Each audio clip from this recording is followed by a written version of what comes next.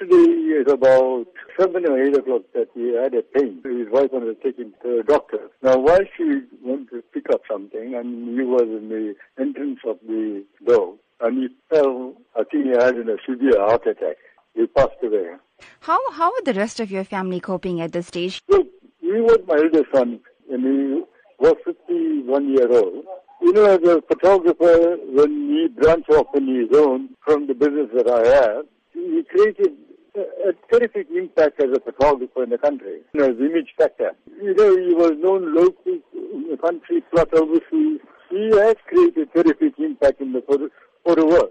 As you mentioned, Mr. Govender, Anand was known not just in Durban but around the country as well as other destinations around the world for his outstanding work in the photography field.